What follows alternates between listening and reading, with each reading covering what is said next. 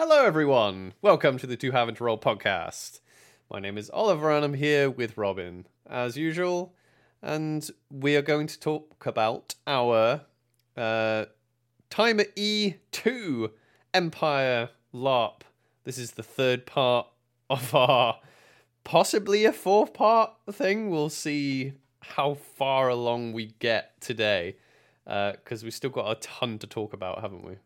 Yeah, I was gonna say hello, everyone. Yeah, definitely. We still have lots to talk about. Yeah, because we're still on the Saturday, and we've got lots to still talk about on the Saturday, and then lots and lots for the Sunday. So yeah, definitely a fourth part, I think. Well, yeah, we'll see how far we get.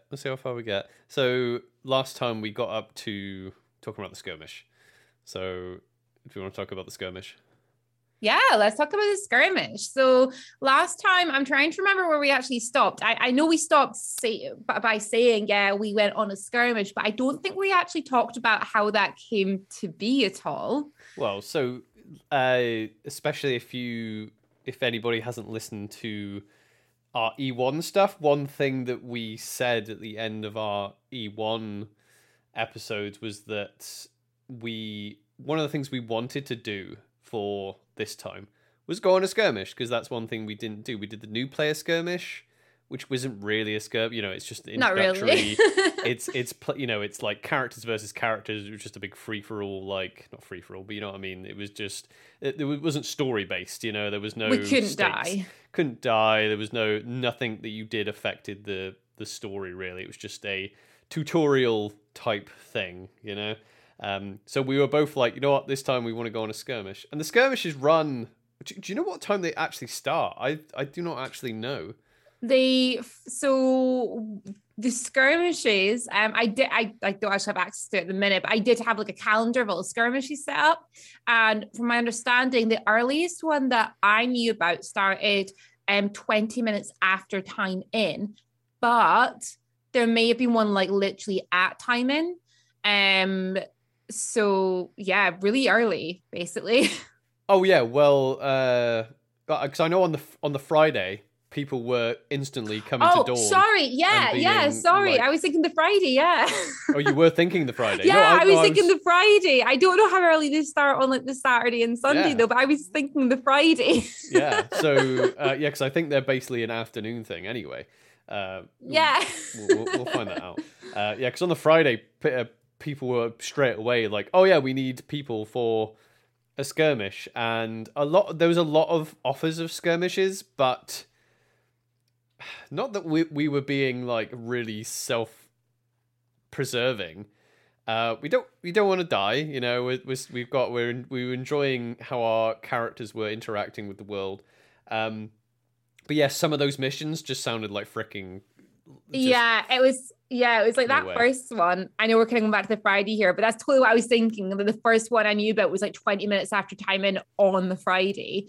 And it sounded a bit like a suicide mission, to be honest. I mean, the way that basically somebody had come and been like, we need 100 people for this, and we need all the help we can get. And we're like, how many do you need from Dawn? And they're like, as many as you can give. We're like, how many do you have so far? Like 10. Yeah. I think that was a bad time. I think I spoke to someone in Dawn. I think one of our neighbors actually went on that skirmish and ended up getting possessed. I think they had a good time. But it wasn't. I don't think it was very fruitful.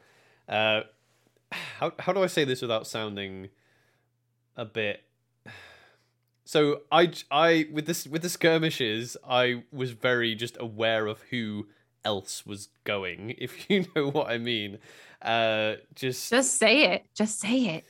Yeah. So basically, if Dawn wasn't, So we waited. We knew we wanted to do one on the Saturday. We heard there was one that was very Dawn centric going on the Saturday. And one of the members of our nation who helps organize the skirmishes literally called us over and was like, hey, do you want to come on this skirmish? I think there was about I don't know how many Dawnish players actually went. A lot. There was a lot of Dawn because I think, and I think it worked out really well because there were other nations going, but it came out that the numbers from the other nations were greatly lower than what was supposed to be there. So it worked out well that most of Dawn decided, do you know what? This is a good time for a skirmish. Let's go. Yeah. So there was certain people that because they were kind of organizing it and running it, and the people who were saying, "Oh yeah, we're going," I was like, "Yeah, this is definitely one for us." We knew however, we did know we were fighting the Druge. So we knew we were going to be going after the Druge. Now we knew we were going up against the Druge on the Sunday, and we had secured some Blood Harrow filters for the Sunday. We weren't going to get these Blood Harrow filters until the Sunday morning. So there was a little bit of, oh yeah, we're prepared to fight the Druge, but kind of more tomorrow than we are tonight. It was funny though. It was the fact that I remember like saying to people, "Oh, I've never done a skirmish before. So why are we going out here? What are we trying to do?" And most of the people are all in Dawn. They were like, "I don't know, but it's Druge, so we signed up to fight." Yeah. And like, that was just the census with everyone. They were like, "Well, it's the Druge, so we thought we'd come fight them." Yeah, the Druge and Dawn don't really. They are pretty much mortal enemies. A bit like, because I think like the Navarre just they always go on about the Valorn. But for us, it's the Druge, and my character he's been fighting in the Barrens, and that is overrun with Druge. So it was a very Dawn centric like skirmish. So many people mustered, so many Dawnish forces. And who else did we have with us? We had Varushkans with us, and we had did we have Navari with us as well? I don't remember Navari being with us. We had a small contingent of at least two other nations. Like you said, we were I don't want to insult any Imperial orcs, but like apparently don't like, insult the orcs. I need them next time. You need them next season. Love you, orcs. Apparently there was supposed to be some orcs coming, but they didn't turn up. But the organizers planned for that and just brought more Dornish anyway. So why don't we talk about what we actually had to do? So the cool thing about the skirmishes for people that are listening that haven't been to Empire, and I Empire is the only festival big LARP that I've been to, so I don't know whether other big LARPs do a similar thing. The big battles are obviously like almost thousands of people against thousands of people, so it's lots of people. You get a bit lost, but they're way more survivable than the skirmishes. The skirmishes are a little bit more like something like a D&D mission or a D&D adventure, so it's you've got a task to do and a small force. Now for a skirmish, this was actually quite a large force. There was like 40 to 50 of us, wasn't there? There was a lot of us. I would say there was close to 50 of us. Yeah, I think so. I think there was like 40 Dornish, basically. Yeah, but I was going to say 40 of us, I think, were Dornish. Yeah. 10 were other. So it's all part of the like a continuing storyline, and some of the skirmishes are. So I should also explain as well for people who haven't heard previous episodes that we're all in a camp known as Anvil. So we're at this big summit, and we have this gate. It's like a Stargate, basically. So it can take us. It takes the people who are at Anvil. It can take you across the land, basically. So you go through the Sentinel Gate to wherever. Yeah. But some of the skirmishes are actually connected. So I think we had a connection to the skirmish previous to us, didn't we? We did, yeah. But it was a real. Do you want to go over what we had to do? Yeah, well, from my understanding, we were there to protect them, as the skirmish before us were, now I don't know exactly what they were doing, but it was definitely something very magical. And we knew that the Druids were going to attack the area, so it was our job to keep them safe. Yeah, it was a caravan, right? It was a Varushkan caravan that was on the road. Yeah, and we had to go in and keep them safe and clear the field of Druge. And yeah, well, that's pretty much what we did just before we went in, though. When what I found was quite funny is when we were all standing waiting to go in, there was a moment where someone shouted, "Okay, who here is a healer?" Oh my gosh, my mind's going completely blank. Well, what's the correct term for somebody who's like a healer, not a medic, but my mind's gone blank. Physic? Physic, there we go. Yeah. Is it physic? Yes, sorry. So yeah, and they said, like, is there any physics here? Because I've got a little bit of healing, but not technically classed as like a physic that can actually help if shit goes down. And like 2 people put their hands up, and then we all kind of went, oh shit. This is fine. Yeah. So the Druge were expecting, so obviously the people playing the Druge as well were expecting to ambush a Varushkan caravan. So we actually, the idea is we catch them by surprise. They're expecting a load of caravan Varushkans and troubadours or whatever, and a load of Dornish knights are going to show up. However, where this was taking place, now I don't know whether I don't know the lore around the miasma, right? So I don't know whether they take that with them. Anyway, we knew that there was going to be a miasma. Robin, do you want to explain? No, you don't want to explain. It's fine. If you feel like bloody miasma. Yeah, if you want to feel like you want to explain your confusion later, that's fine. I now know that miasma is not what I thought it was, but I'm going to let you explain the proper version because you have a better understanding. Yeah, so I think that there are other effects that a miasma can have. Anyway, the Druge use it. I'm probably getting this. I'm sort of right. I know that. The Druge use it as a aura of they put out a fear aura. Okay, so if you go into this fear aura, your character will be afraid and you have to run away. Mm-hmm. So to counteract this, you have to get anointed. So a lot of people will go around going, right, we're going off to fight the Druge, and that was when we were preparing for this skirmish. Everyone was like, oh, we're going to get anointed. So everyone was going off and getting anointed. So you have to find a priest to anoint you to counteract the effects of this miasma. You got anointed, didn't you? I did, yeah. How did you find that? Because I didn't, and I'll explain why in a minute. But do you want to describe? Because I haven't had it done yet. Yeah, no, I mean, I went to get anointed and I didn't know much about it. And I thought, oh, maybe I'll be fine. But then somebody came up to me and they gave me like the card to go and hand over and get anointed for free and everything. I was like, okay, yeah, let's do this.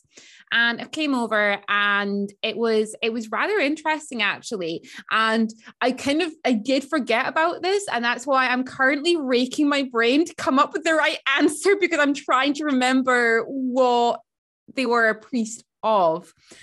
And I can't remember. And I'm just like, oh no. So do you remember what the priest? I wasn't there. I'm sorry. No, I told you though. I told you about it, and now I can't remember. Yeah. Okay, so I'm very sorry because I can't remember. But they basically told me to close my eyes, and they painted this story for me, the story of my character out on a battlefield, and they described the scene perfectly, and they described my emotions and how they were taking effect in the miasma sort of aura, and how I was actually, affected by it. And they painted this beautiful scene and then told me to open my eyes and said that I would feel the need to pride. They were pride priests. Pride. It was pride, I believe. And yeah, it was quite interesting actually, because I know they were doing big sort of group anointments, because after that, on the next day, I know kind of like jumping forward a little bit, but on the Sunday, I did see priests doing huge ones in the Glory Square, like having like 20 plus people there doing it at once, which was quite cool. But I just did it like one-on-one, which I really liked the fact that I did that just one-on-one. It was quite interesting. Yeah. So I didn't. Now, the reason I didn't is because I think this is also a correction from what I think I said in earlier episodes of the podcast. I had said when I was explaining the Empire rule set and character creation, I was like, oh yeah, you can be a human or an orc, and then you can have a lineage, which is kind of like your sub-race, but it's mostly aesthetic. It doesn't really affect gameplay, but it does freaking affect gameplay, especially roleplay aspects, because changelings aren't that they are like immune to fear, but it's not just immune, it's in a fear aura, we get like really fucking angry. So that means that it's depending on how much you lean into the roleplay, obviously, but you're supposed to act as if you're angry, which I found really freaking cool for my character, because my character is very smiley, very polite, very upbeat, and I was like, oh, this is gonna be awesome. So the person who didn't organize it, but the person who led our skirmish, Lupo from House Desandres, is also a changeling, and I just went up and asked him. I was like, what's it like in the Fear Miasma? Is it worth getting anointed? And he's just like, nah, screw it. just use that rage. And I'm like, yeah, this is going to be awesome. And it was I thought it was a really good game as well. People kept coming up being, go on the skirmish. And I'm like, yeah, you get anointed. I'm like, nah. And they're like, really? Oh, what? Ooh, I would get anointed. I'm like, nah, changeling, dude. I don't care. I'm just going to go for it. You're just like saying something different than everyone else is doing. Yeah. Admit it. Yeah. I'm just like being different. It was fine. So anyway, we all mustered for this skirmish. All these Dornish went through the gate. Like I said, we definitely had some Barushkins with us, 100%, because I do remember fighting alongside them. I think we had a couple from another nation as well. I'm not entirely, I can't remember but it was mostly Dornish. So we ended up like round the back of these Druj. How did you find the start of the engagement, Robin? The start. Okay, to be honest, the start, I was super nervous, actually. I was really excited about running into fight, but I was nervous because I had no idea what to expect. Absolutely zero. And the start of it was a little strange, because I remember us sort of heading out and we'd clocked these Druj in different locations.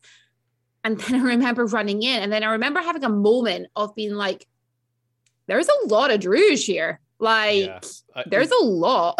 The thing is, even when the numbers are even, and because the way the Druj fight, we might have already said this before, so basically our orders, again, this is why it was a bit risky, me being like all angry and all like emotional, because our orders were, look, don't be a hero, because basically the Druj want to draw you out. Yeah, if you chase them, because they want you to chase them, and then they will surround you and pin you down, poison you. That they don't want to like a straight on fight. So we did well. We all stuck together. That was the plan. Stick together. We went in, and it got a little bit hairy, didn't it? Like for a moment.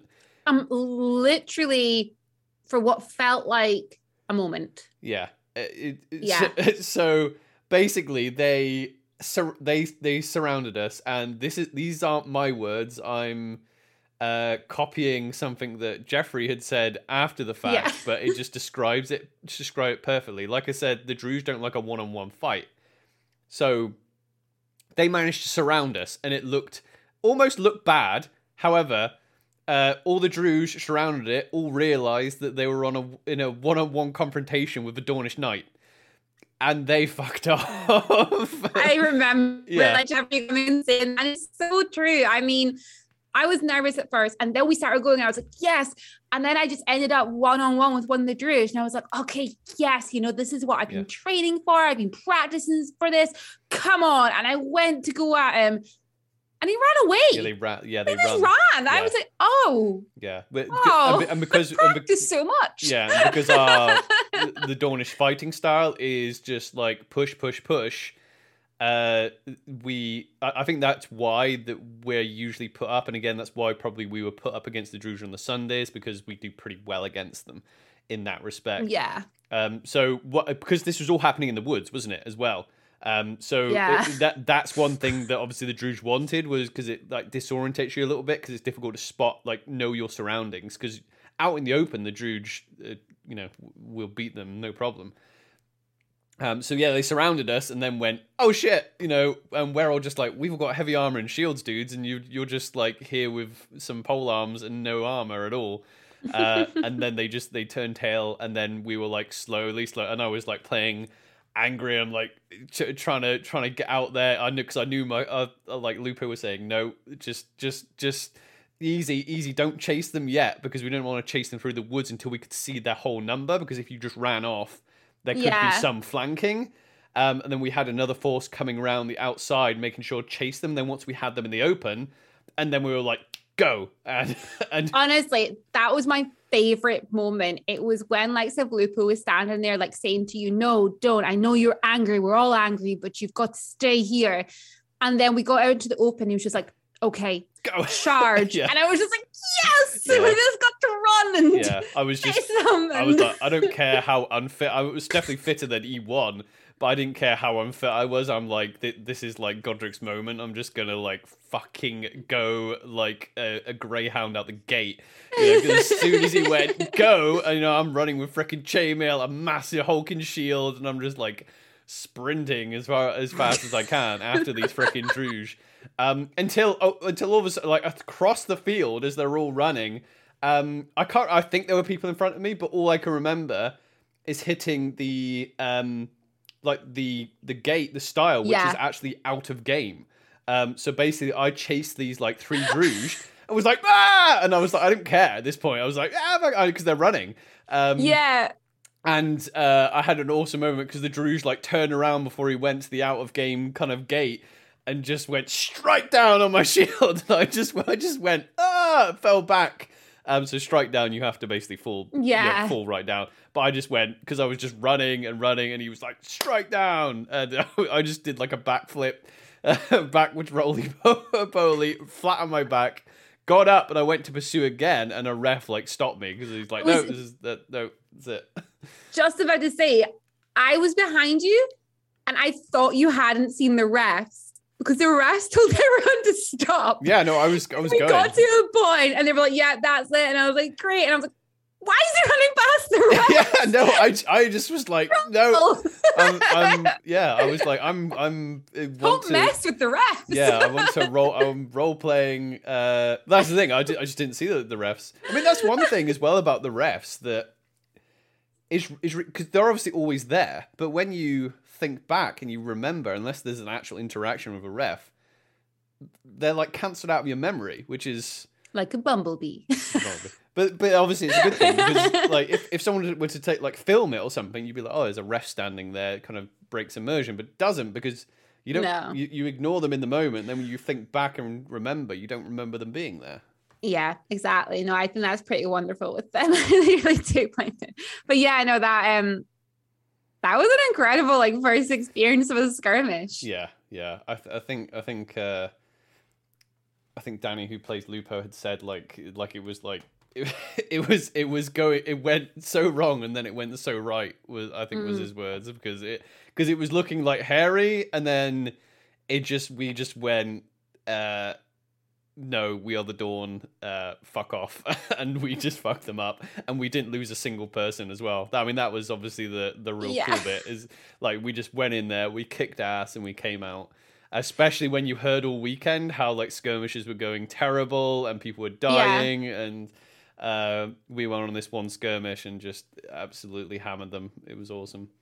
Yeah, because that was the fact that was the task as well, was to go in, basically all we had to do is surprise the Druge, kick their ass. That was it. Yeah. I mean, we had one issue like on the way back out, where we were kind of spent a little bit of time in the field, just checking everywhere, make sure none were left alive. And like someone had been like, oh yeah, just a couple of minutes left, and then we need to get through the gate. And then like someone was like, oh shit, no, there's like 30 seconds, need to get through the gate. And then we're like, oh crap, right, we need to actually get through. And then a lot of us were still like on the other side of the field, so we had to pretty much run to get to the gate. And I see like one person like had ran around the outside of the gate, I kept running off, and the ref is like screaming, going, "You're not out yet. You need to come back." And he was like, "You've got like 4 seconds." You have to like leg it back to then do like a loop around the gate and come back through. We had more time than we thought, because what happens is that when the gate shuts and you jump through, you get like gate shock, which can do damage to you and things like that. But basically, the longer the gate is like shutting, the worse it is, you know? So from what I hear, unless you spend like hours without going through the gate, you're not going to just completely die if you go through it. But yeah, it's obviously more of a way of like PD to make sure everything's getting done sharp, you know, because it's so obviously for them to be like, we've got another skirmish scheduled in 10 minutes. Well, that's basically it, isn't it? So that's their way. That's the other cool thing about the Sentinel gate mechanic, is that you have time limits on things, and you're like, look, the gate is going to shut at 11 o'clock, you know? So the whole army has to be through that gate before 11 o'clock. Well, I'm not saying 11 o'clock. It's obviously not 11. Yeah, I know, yeah. But I just said a random time. But they're like, oh, it's going to shut here, so you need to make sure everyone is out. And that's obviously their way of getting people just to hustle and get a move on. Yeah, get a move on. Yeah, which is a cool mechanic. But yeah, I wasn't that worried, because I was trying to still act angry. So I kind of wanted people to be like, Godric, come on, Godric, let's go. I know, I'm like, we need to go. Come on, move. You're like, there's still Druge left alive. I was like, I don't care. Come on.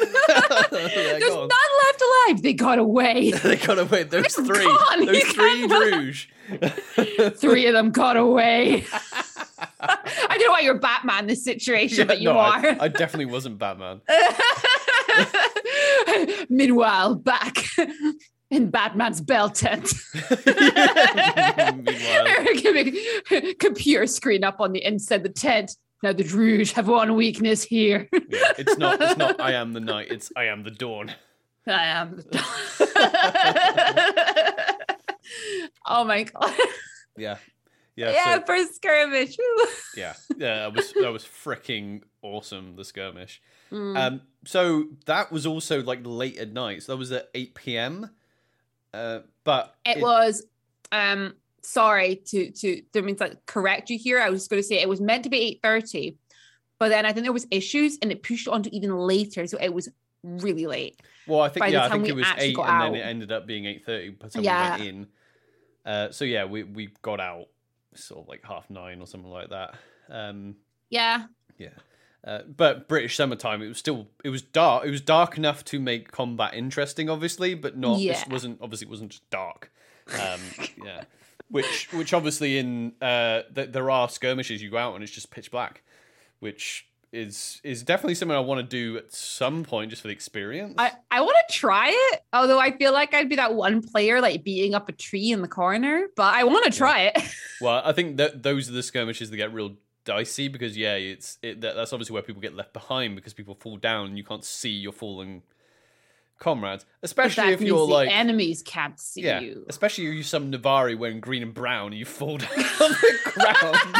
I feel like there should be a special disclaimer for anyone from Navarre going out on a late night skirmish. Like, you may be left behind, not because of anything in character, that we literally will not see you. You will be left, basically. Yeah. I mean, I'm wearing a big bright yellow sun on my chest and roses. So people are going to spot me pretty easily. Help, I'm dying this tree. We need special bells for anybody from Navarre to take with them so they can ding a bell. Yeah. Well, hey, I tell you what, that's actually probably a good idea. Right? Yeah, I mean, if you had that's maybe a good idea for our lances, because if you say, hey, why don't we get bells for people, and if because pretty much everyone could carry a little bell around with them. People have bells in their pockets and be like, oh yeah, this bell means someone is, because you had 30 seconds. You can still scream, right? So when you're bleeding out, you can still use your voice. You can't move and you can't take a healing potion, but you can still talk when you're bleeding out. So if you're poisoned and you're bleeding out and you've only got 30 seconds, the advice is just to scream. Yeah, but yeah, bell could be a good idea as well. That could work. Because a bell is in character. I mean, I know we have horns and things, but horns tend to not usually work as well for that, I feel, but like a bell would be really cool. Like just, little bell, help, I'm dying. Well, I mean, can't shout any louder. Yeah, because the Freeborn jingle a lot. Their kit is always like jingling, so it's something similar. Because it's not, as long as you don't have a whistle, because obviously whistles are used by the refs. Oh yeah, of course. I was like thinking, oh yeah, whistle's not really in character. Oh yeah, and the refs. Yeah, that's not technically appropriate. But yeah, and then we came back pretty.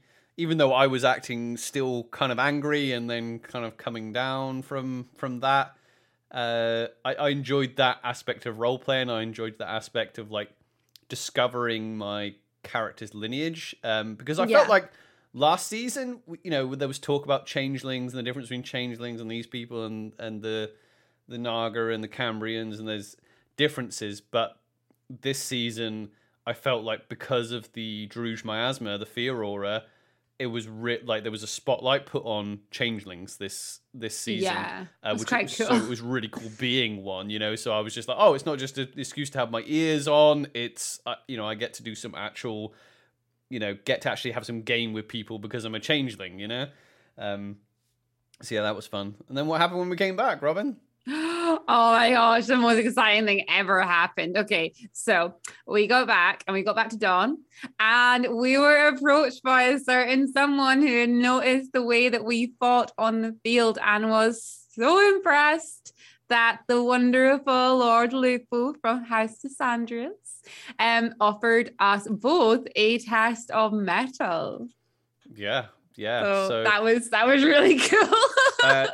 We were really chuffed because this was pretty much our entire game, right? So our game strategy, we knew we wanted to be knight errants. So the main part of the brief that we know, and we haven't been, as you can probably tell from our super informative podcast. What are you talking about? We're not the most studious when it comes to the rules and the setting and things like that. Even the way we play D&D, to be honest, is a bit like that. I'm not very loose. I'm not one for just being like, I'm going to study the rules and study everything. I like to discover these types of things. But we did study pretty closely the knight errant brief of Dawn. So yeah, a knight errant. So I think I've explained this a few times now on the podcast, but yeah, you're a yo-folk, and then if you want to be a noble, you have to go through like knight errantry, get a test of metal, and you're a knight errant until you become a noble. And there's 3 different ways that people go about this. Either you are like you're born into a house and you're just like given a test of metal, so you're like, oh yeah, I've grown up in this house. I'm not a noble yet. I don't have noble status, so I have to do my test of metal. That's one way. Another way is for a yo-folk to approach an earl and say, I request a test of metal. But there is a third way, which I was like, that is Godric all over, and you were the same. You were like, the third way is to... And it says in the wiki on the page, it was like, to be so glorious that noble houses come to you to offer you tests. Now, we had been offered places, and this is no like, oh yeah, we didn't like that house, this house. Obviously, people, we were making friends straight away, and people were automatically, because obviously, people think, oh, just really friendly people want you to join their groups because it's a group activity, LARP, and having a group is a good thing. So when we started, we were like, oh yeah, we're joining Dawn, we're going to be knight errants. We did have a few people say, oh, you can be in our house, you can do this, just some of them off the bat. But we specifically wanted someone to go, you were glorious as shit. Yeah. You have been really impressive this summit. Can I offer you a test of metal? And we were like, yes, that was... It's like, yeah, it was about it. We were like, oh, could you just imagine if that were to happen? That would be amazing. Because that's what we're aiming for, right? That's why we were being... exactly. Like, it's why we were fighting so much, why we were going in the glory square, why we were pushing ourselves, because we wanted someone to notice us. Yeah. not for just the fact that we were knight errants, but for the fact that we had done something on the battlefield. Yeah. And his words were that he said, you are not fighting like knight errants. You are fighting. Like you are folk, out there as if, like Yo folk, sorry. You are fighting. You're out there as if you were nobles. Yeah. And well, he was like, you carry yourself as nobles as well. This is what we were aiming for as well. Yeah, no, exactly. And he said, I would like to offer you this test of metal, and you can take it or not. You can complete it and then turn it down at the end. But I want to offer this to you. And it was just so exciting and so unique. And we were just like, yeah. So, but that was our plan basically, because a lot of people had said to us, when you get in game in the field and you're like, la la la, who are you two, and you're meeting people, and we got the question constantly, because that was pretty much our characters, and they're like, oh, have any houses caught your eye? And we're like, yeah. Oh, what do you like about these houses? And we're like, we like this, and we love, there's so many, pretty much all the houses have amazing qualities to them, but we didn't want to say outright, oh yeah. One, because it might come off as a bit douchey anyway, to be like, oh yeah, we want them to come to us. But that was the part of the brief we were looking for. We were like, no, we want to come do glorious deeds because it's Dawn, baby, and we want to do glorious deeds. And then we're in Dawn. We're there. Yeah. We're there to be glorious. We're to fight. We're there to be noticed. So we don't want to just so to get an Earl come up to us at E2.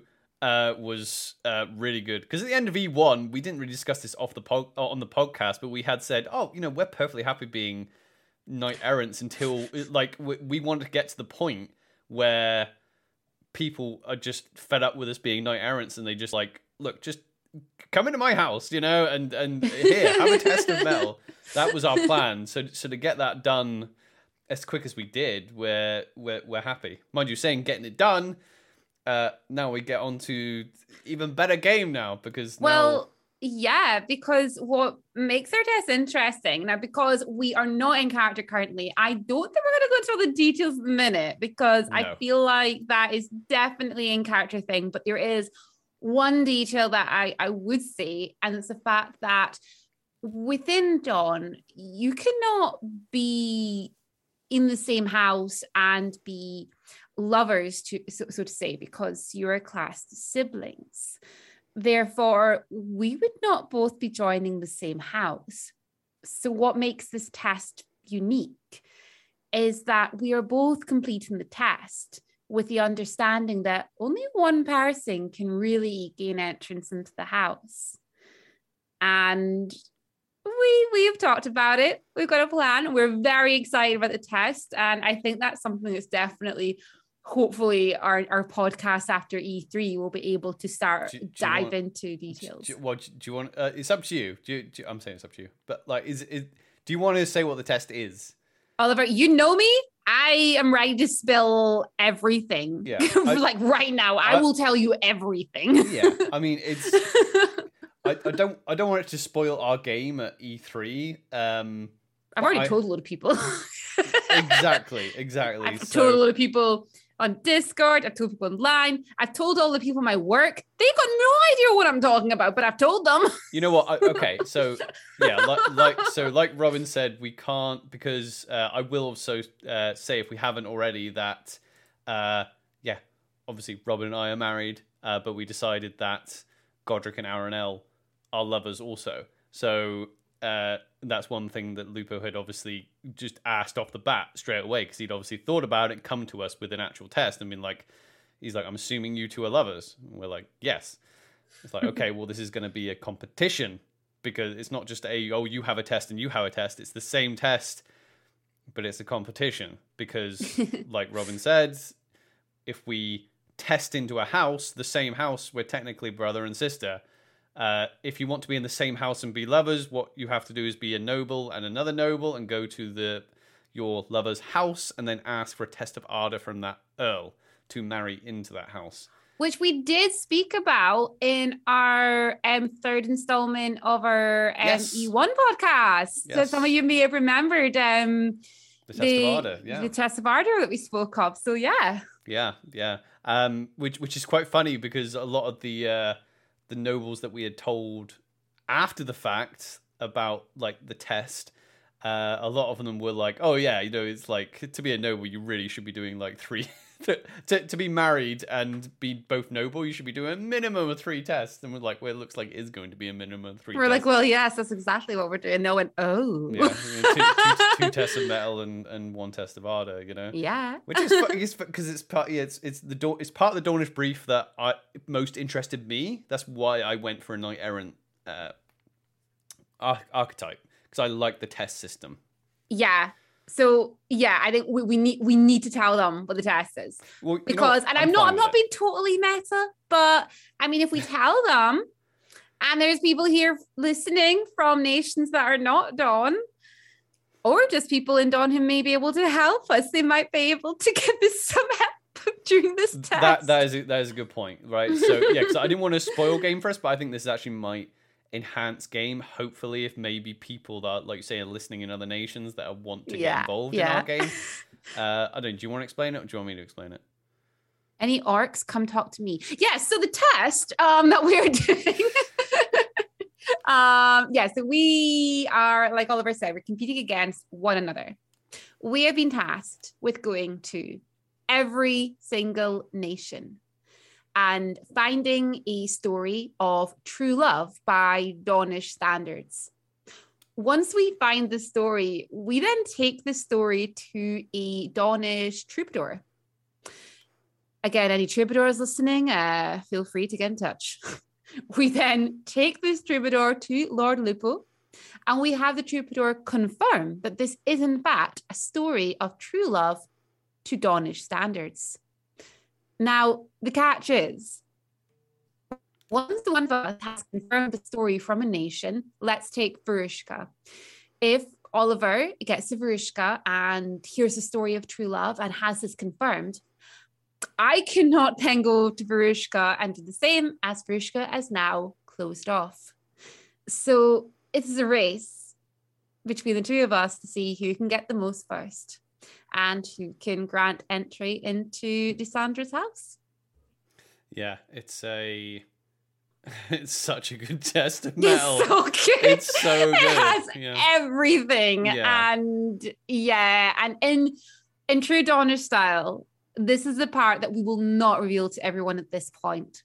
But in true Dawnish style, Oliver and I have thought about ways that we can make this harder and more exciting for everyone. Yeah. So we cannot wait to really throw ourselves into this at E3. Yeah. It may take us E3 and E4, but who knows? Maybe we may finish this Sunday E3. Who knows? Yeah. I have no. Obviously, some people just like to play the knight errant archetype. Obviously, but everyone's game's their own. I wanted to do the whole testing in to become a noble thing. I wanted to be a knight errant. But also, I have no. I have no plan to draw this out. No, I've got a test, so I'm planning on going like full ham. Oh yeah, like we have a plan and like an actual mission now, something that can take us around all the nations, but also take us around the nations separately. It allows us competing to against each other. So it allows us the opportunity to have some more fun role play moments with other people within the nation, and to be able to go to a few different places and actually meet new people and overcome a few obstacles that might stop us from some of them. So yeah. I'm excited. I'm super excited, actually. And I have already spoken to a few people.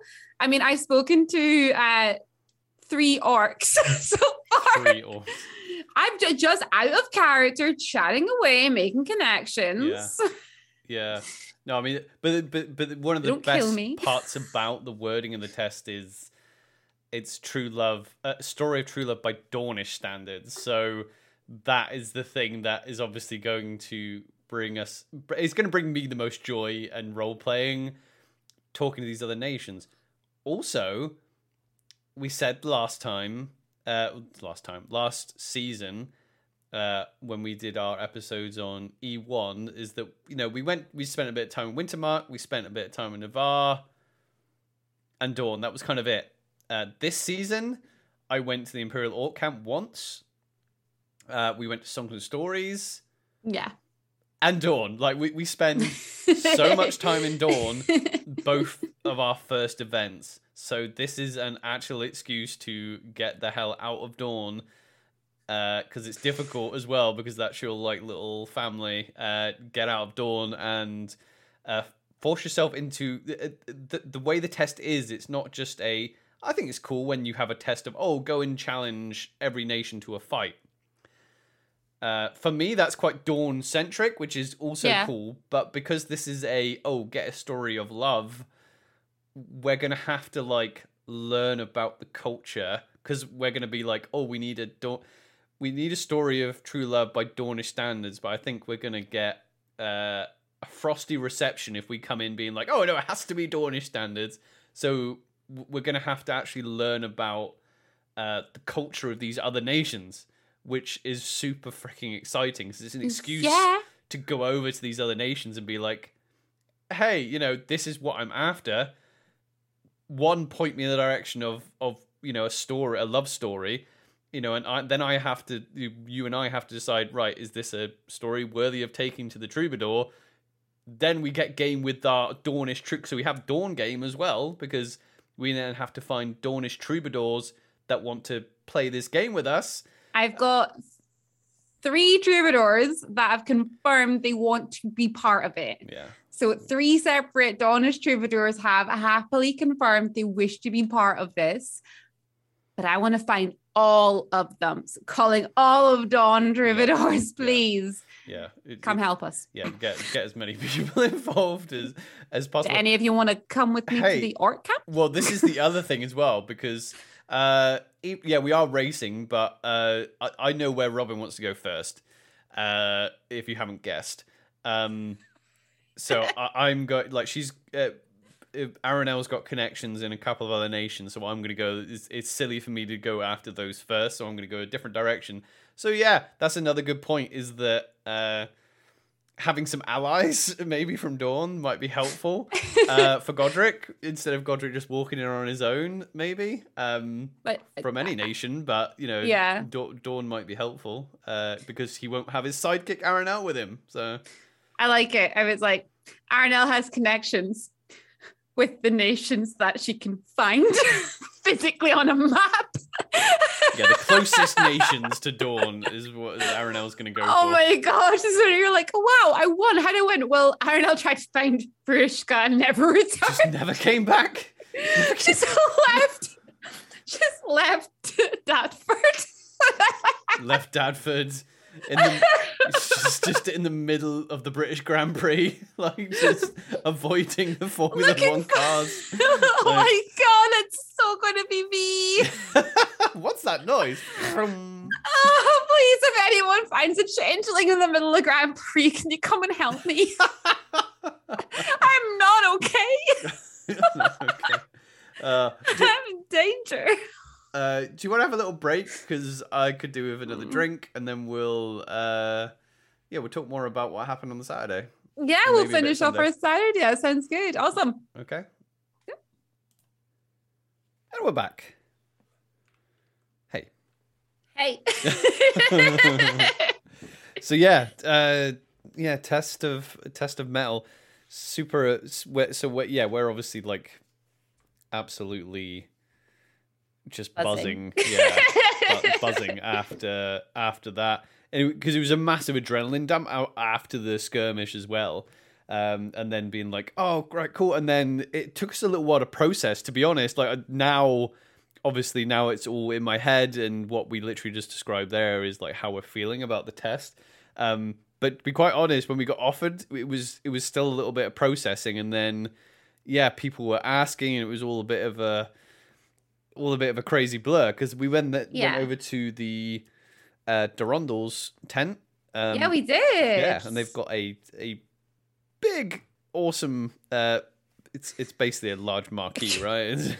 We say tent. A marquee doesn't even do this thing justice. It's like a freaking castle. Yeah, House Durandal. So that they had some celebrations. This was actually a celebration for the wedding connected to the test of Ardor from it was it was Tancred's wedding that we were celebrating.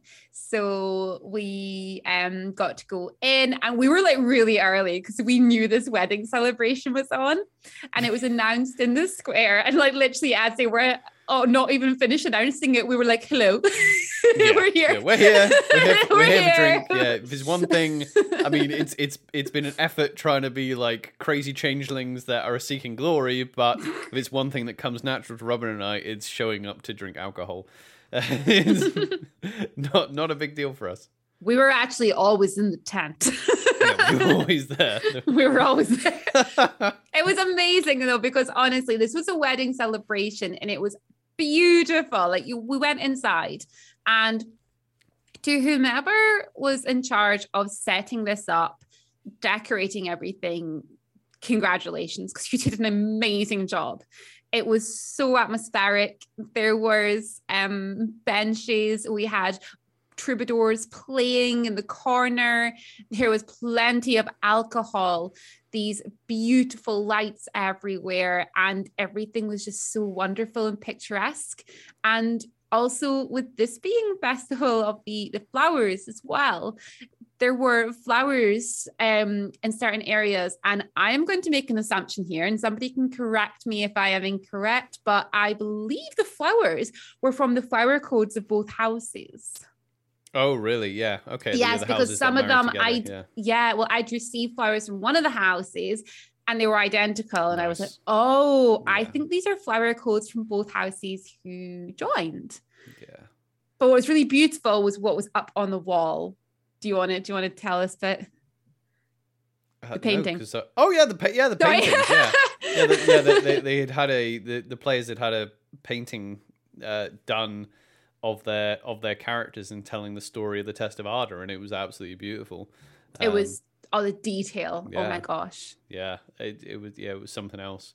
It was great. This is actually when we were like dragged out for the Orly's garden thing as well, because we had to leave halfway through just to go sort that out. We were actually, when we were there, we were speaking to one of the ladies from House Orzal, and she'd been speaking to us, and we were talking about the painting, and she was like, yes, we had one done by the same artist, and it was all the really lovely, sophisticated conversations as we're all standing there, and somebody appeared and whispered to her, are you supposed to be, and it was the way she was like, oh shit, I'm supposed to be out there. Oh, right? No, yeah. Like I was saying, we were dragged. She was also dragged, and she was like supposed to be doing it with us. She went to step out, and I was like, oh, that's unfortunate. I was like, we're meant to be there. That's us as well. Yeah, we're part of this thing. It was the way we all just went. We all forgot. Let's run out and do this. Yeah, and we already covered all that. The garden stuff, but that's basically where. Yeah, we won. yeah.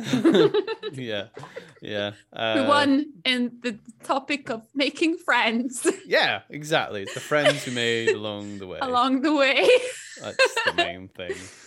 Then we went back to Durandal's. We chatted to a few people. I got to play with a mace. The flail, I think you mean. Flail. I already know you mean a flail. Yeah. I know. And in my head, I was literally going, mace flail. And I know the difference because I have discussed the difference several times. Flail. Yeah. I got to play with a flail. Yeah, so it was Adam, right? It was Adam, yes. Yeah. Yes, it was. I can't remember his character names. Durandal, anyway. Yes. Yeah, and the cool, he was explaining the cool thing about like flails is that like there's no core in them. There's basically just a little block of foam that weighs nothing, so you can go for it with them. You're not actually gonna like as hard as you swing that thing. It's not, you don't have to pull your blows basically. which is funny because I actually have well, I'll tell it now. Because in the Sunday battle, I remembered this story from the night before. So in the Sunday battle, I'm in a shield wall in the breach. We'll explain that later. And it's just constant. It's constant pikes and weapons against shields. Dornish shields, right? And this orc comes with a flail and just goes for it on this guy's shield, and it does make a crack. It's like bang, and then the whoever's shield it was, there was a couple of people being like a little bit concerned, being like, "Whoa, he didn't pull that blow," and obviously I didn't say because what's the point in saying something? But I was like, right, yeah, well, yeah, because you can, even though it's like foam on foam, and obviously because it's like latex just slapping more latex. That sounded terrible. I'm so sorry. That sounded fucking terrible. Anyway, not that type of podcast. Oh my God, Oliver! Everyone's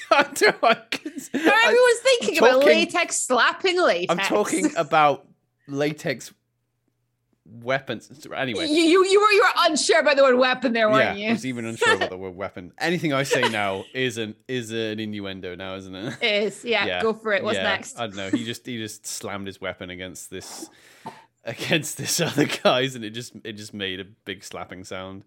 And everyone was shocked, and that was the end of that cool story I was trying to tell. That's now ruined.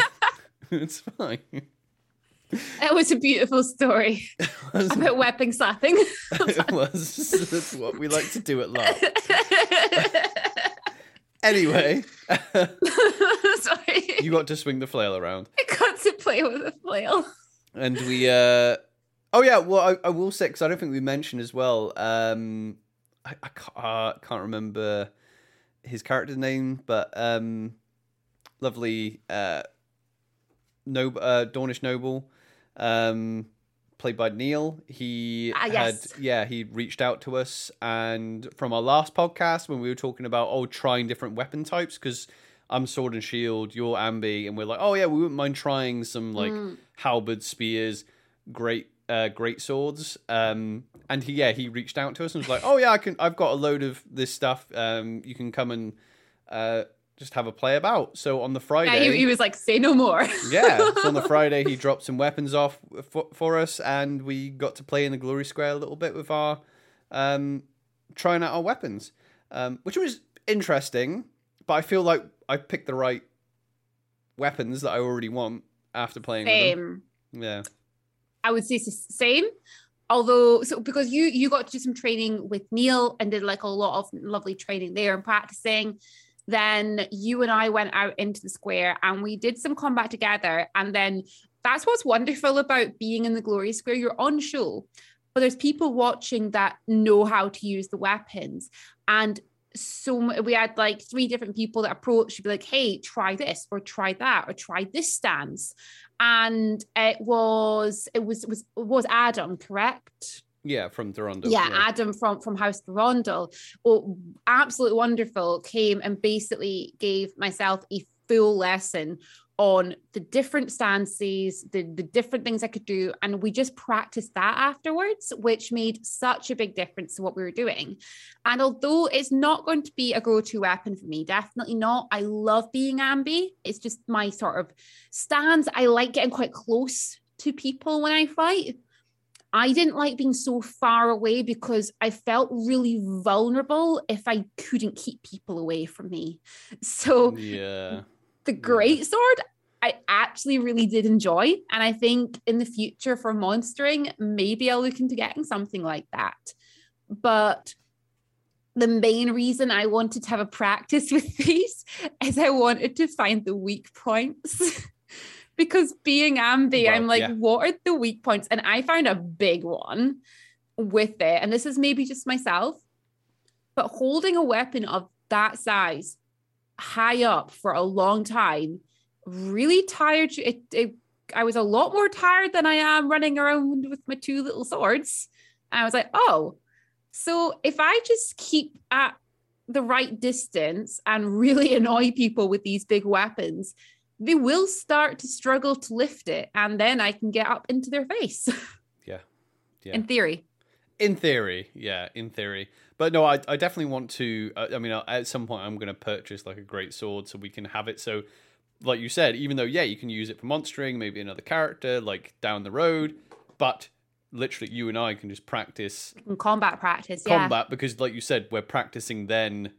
Like I'm practicing sword and board, you're practicing ambi versus a great sword. So you're like, oh, I'm going to do my great sword. Not only are you practicing great sword, but the other person is getting to practice fighting against a great sword. We need a third person because really, what I didn't mean it like a weird way. Jesus.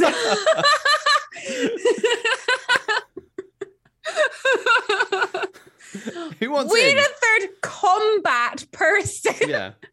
Because there is a really, I've seen that you can do like a real good power move if you got somebody with the shield and sword and somebody who's ambi up against others. You can be quite strong and powerful, but you need to kind of practice that. And I think we should maybe practice that sort of thing of like the best sort of maneuvers and things to do together. But we need a third combat person. So if anyone wants to play in the Glory Square E3 and just have some fun.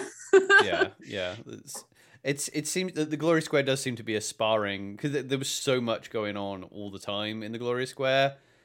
It was almost like, because they cordoned off a bit, didn't they? So yes. I think we said this last time for like the market.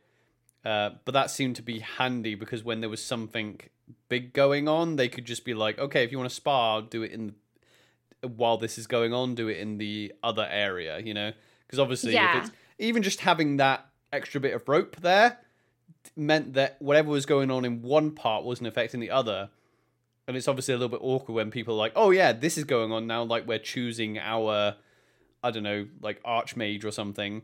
And there's a couple of people like sparring, and then as that's going on, it's like totally detracting from it, which is nobody, like it's not either people's fault. No. You can at least be like, oh yeah, we're doing this in here. Do you mind like sparring in the smaller bit? And everyone's like, yeah, cool, because people seem to love. People are coming from other nations to spar in the Glory Square. Yeah, there was a lot of big things happening, and having that smaller area was really useful. Like you said, for people, we had the big, and we had lots of troubadours there. We had a market there one of the days. We had quite a lot of kids this time there. We didn't have nearly as many kids at E1 that I noticed, and I feel like it's actually more because this time, even though E1 was more like school holidays, this time it was so warm and so lovely. I feel like that might have been the reason we had a lot more kids there, but they were out in the Glory Square sparring constantly. Oh, yeah. Like I say sparring, they were trying to kill each other. Yeah. It was so exciting to watch these kids go at each other. I noticed them a few times going into the smaller section when big things were happening. Yeah, we should probably talk about at some point like the academy. I don't know if I think we maybe mentioned the academy in previous episodes. Basically, it's Empire, from my understanding, it's not technically like family friendly as basically if you bring your children to Empire, they're expected to respect the game and obviously understand that there are adults around. Some of them might be drinking heavily, and some of them, you're not expected to watch your language and things like that. So if you do bring, kids are more than welcome, but they are expected to play the game with the adults, basically, is my understanding. But there is an entire game for them as well. So that they have the academy, which I don't know too much about, but I do know it's basically a school for imperial citizens, and they get to go through, and oh my god, I wish I had been a kid going to Empire. Like, honestly, that seems like the thing I would have been so I mean, I'm so into it now as like a 34-year-old man. But I would have been so into that as a kid, getting to go to school where you learn how to fight with swords and beat monsters. It just looks freaking amazing. Yeah, I love it. I'm just looking at the academy section. It's like the academy provides field trips for the kids. I'm like, oh my God, I'm just picturing this like academy leader. Like, well, I'm imagining like literally like going around all the nations and stuff. Yeah, like going through the Sentinel Gate, but like also like taking them out and being like, okay, so now we're going to say hello to the orcs. Who can remember the rules for visiting the orcs? And all these little kids holding up their weapons. Who made sure you got your weapons on you? Make sure you got your weapons on you. You got your buddy. You need your buddy system. Okay, let's go. Let's go. I'm sorry. I'm excited by it because it is something that I would like to be involved within the game. I don't plan on sort of seeking out involvement this year, but next year I kind of want to be part of it. I know it's ran by NPCs, but I would love to be one of the players that come in and maybe give a bit of a hand, do some things for the academy, because it seems like so much fun. Yeah, like just all these little kids dressed up with their swords and shields, ready to not pull their blows. yeah. So if anyone's listening that it is part of the academy game, then I know Robin's very interested in that, so feel free to reach out. Please do. Don't reach out to Oliver. Don't reach to me. Damn kids. I'm fine with kids, but you literally, that's part of your profession, Robin, and I love that part. But I mean, hey, I mean, if it is I would love to monster. Anyway. This is definitely gonna be a 4-part podcast. This is good. Yeah. I'm sorry, folks. We're drawing it out because we still got a whole nother day to talk about. But Saturday, we wound up in Wise Guys right at the end, and I'm glad we did because we spent a good bit of time in Wise Guys E1, and it's literally like stumbling distance from our tent this year as well. Yeah, we had a good view of Wise Guys. By the way, Wise Guys is our like pub in Dawn. Tavern. Technically the best. It's lovely. Yeah, actually, objectively the best tavern in Hamble. Obviously. Yeah, there's other taverns. There's other taverns. We ended up in Wise Guys. To be fair, we were like winding down for the day because it had been a big day, like a proper big day, and we were like, oh well, should we just we'll go over, we'll have a drink, and then we'll call it a night. And then House Mortes showed up and was like, oh, come and join us. And then we had amazing conversations and drinks with House Mortaire. We were buzzing about the test of metal, and I think we sat down and we're like, hello, and how was your day? And I was like, this happened. Yeah, we had a big day. We had a really big day. This happened, and this happened, and that happened, and like, she's like, yes, that sounds wonderful. Just like spilling everything out. yeah. I think I was talking to Killian Mortaire about. So I like Empire the Empire has one religion basically. Mm-hmm. So the idea is, I think you're obviously allowed to have opinions on the one religion of the Empire, but the idea is that there is one religion, and if you go directly against it, then it's heresy. So it's So, but that doesn't mean to say that you like have to be. You don't have you're not forced as a character to be religious. You can interact with that as much as you want. Like your anointment was technically a religious thing. Yeah. But anyway, I was talking to Killian about ambition, which is one of the 7 virtues, and I thought that was quite a cool thing for my character because I wanted my character. I didn't look too much into the religion game, because we're new, and I was like, you know what, it would just be cool to play a more naive character and discover these things through other players that know it. I think that's one of the best that's the best bit of advice I would give to someone who's not sure about joining, especially specifically Empire, is like, you don't need to know anything. Just come in and be like, oh, what is this thing, Because people who like a certain aspect of the game just want to talk to you about it. you know, even to the point where I think even Killian has said like, oh yeah, no, I'm sorry because you've asked me about this, I'm going to go on and on. I'm like, no, that's why I've asked you. I'm like, tell me about ambition as a virtue. And we got talking about ambition and its role within all the other virtues as well, how like a priest of pride reacts to a priest of ambition, and how a priest of like courage reacts to another virtue, because my character Godric is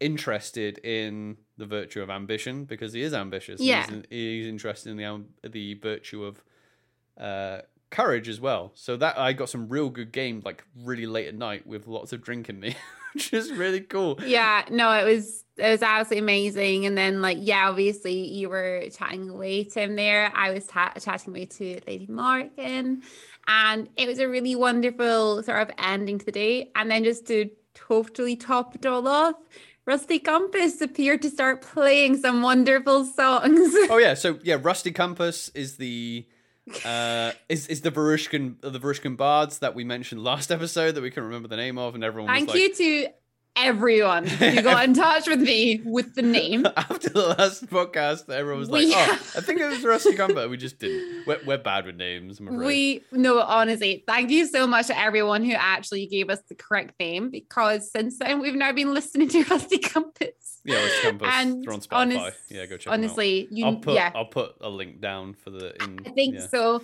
I feel like we need to give them a little message and just be like, hey, I want to play some of your music at some point. It's so good. You'll love it. Go give them a listen if you've not already. They showed up. Also, you know what's just popped into my head was the orc that was.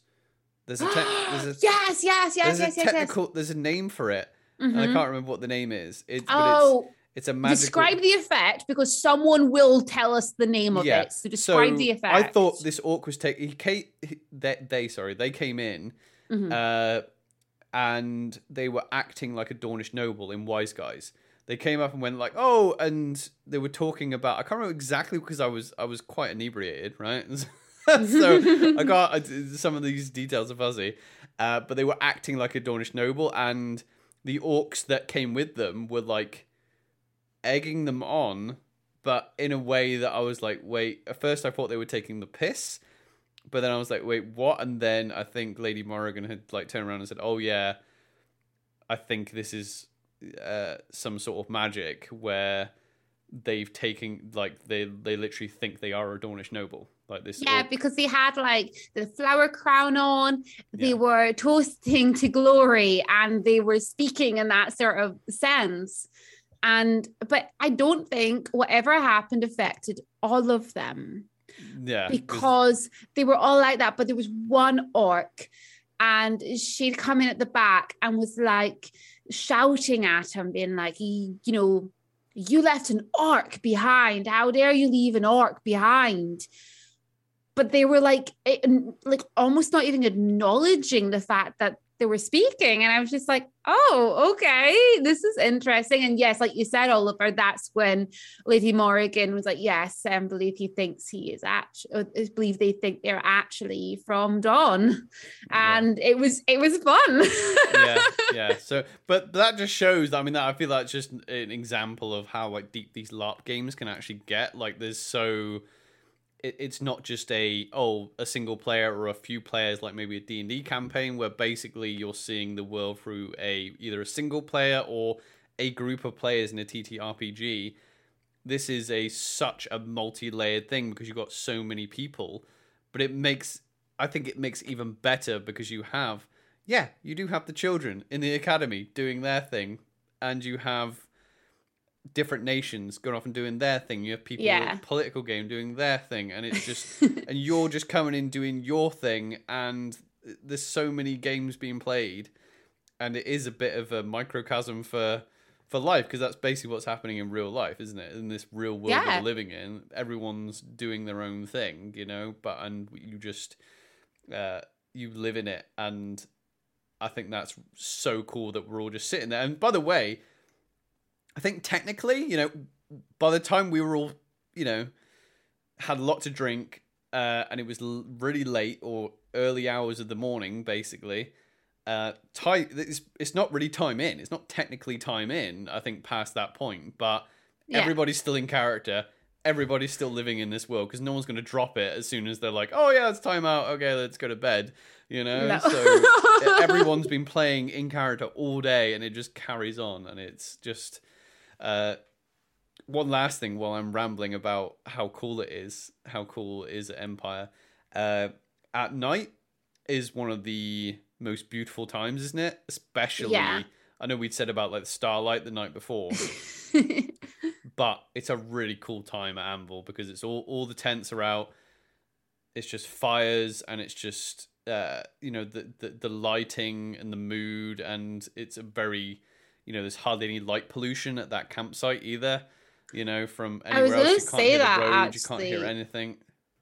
Yeah, there's very little light pollution because even at E1, where we didn't have that lovely starry sky as such, it was dark, like properly dark. And there was just no light pollution, like you said. And it was just, it didn't feel like we were on this world. It felt like we were on a completely different world. It was really atmospheric. Yeah, even when things quieten down, it still feels buzzing because there's so many people around you and they're all doing their own thing. The people, and you can hear obviously distantly as well because it's such a big site as well. We're obviously having fun, singing songs in Wise Guys, but over the other side of the campsite, there's other songs being sung and stories being told, and people having in-character arguments and people laughing somewhere, and it just feels like freaking alive. But it's beautiful. And even with all of that going on, honestly, I've never slept so well than when I sleep at Anvil. Because you're so tired. I think I'm just so physically tired. Yeah. But honestly, I wake up in the morning, I'm like, wow, that was an amazing sleep last night. Yeah, even though this time we only slept, I think, an average of I think we slept maybe like 7 hours the whole weekend. But it was the Friday night. Yeah, the Friday night when we were Friday was a late one. It was like 4 hours of sleep, wasn't gone 3 a.m. by the time we actually started settling down to go to sleep. And then we were up at about 6:30, 7, I think. Yeah. And then we just kept going. So I will apologize for how tired I was on the Saturday night, but I think I've just realized why. You were waning on the Saturday. I think it's gotten. It was still late. I think we were close to like midnight, and I was just like, I'm so sleepy. And I remember even like Lady Morgan being like, "Oh, my lady, not my lady. Sorry, I'm not a lady." Yeah, you're not a lady. No, not a lady. No. I remember Lady Morgan saying, you do look rather tired now. Is it taking out your day? And I'm just like, I'm so sleepy. Yeah. Thing is, I know you always toddler stage. Yeah, no, but you always do that anyway. Because I was like, usually because you're one of these people that just is either like just switched on or you're switched off. So I could tell you were switched. But I was having really good game at the same time, like talking about like the religion game and having good cider and things like that. And there were stories like flying backwards and forwards, and I'm like, fine. Aranel's fine. Just it's okay. Snoozing. I'm taking caffeine pills with me next time or something. It was one of our neighbors. It was like, they told me about different types of like just normal like over the counter caffeine pills and things you can take that really brightens you up. And I'm like, I think I should bring those next time just so that I can be like, just because it's not so bad when you kind of wind down and it's ready for bed. But then if you're starting to wind down and then good conversation starts, you're like, oh shit, I'm going to want to stay here for another hour or so. Kind of need to perk up a bit. I kind of need to stop, dazing off into the distance. So that was our Saturday. So we'll pick up next time with Sunday. Yeah, I think so. Yeah, and the absolute just freaking crazy good but also terrifying and concerning battle that was the Sunday. Spoiler alert, like both our characters survived, but We're live. I'd say. I mean, there was times, that I wasn't entirely sure whether Godric was going to come back. But we'll talk about that in the next episode. Oh yeah, I thought I was dead. And yeah. Okay, we'll talk about next time. Screw it. 3-hour podcast. Let's go. Yeah. But no, we'll save that for next episode. Definitely. Thank you for joining us, everyone, and we'll see you next time. I'll see you later. Goodbye. Bye. If you enjoyed this podcast, be sure to subscribe so you know when a new episode is posted. Rate and review this podcast, and then catch us live at twitch.tv/to_have_2roll. That is the number 2 and roll as into roleplay. Thank you very much for listening.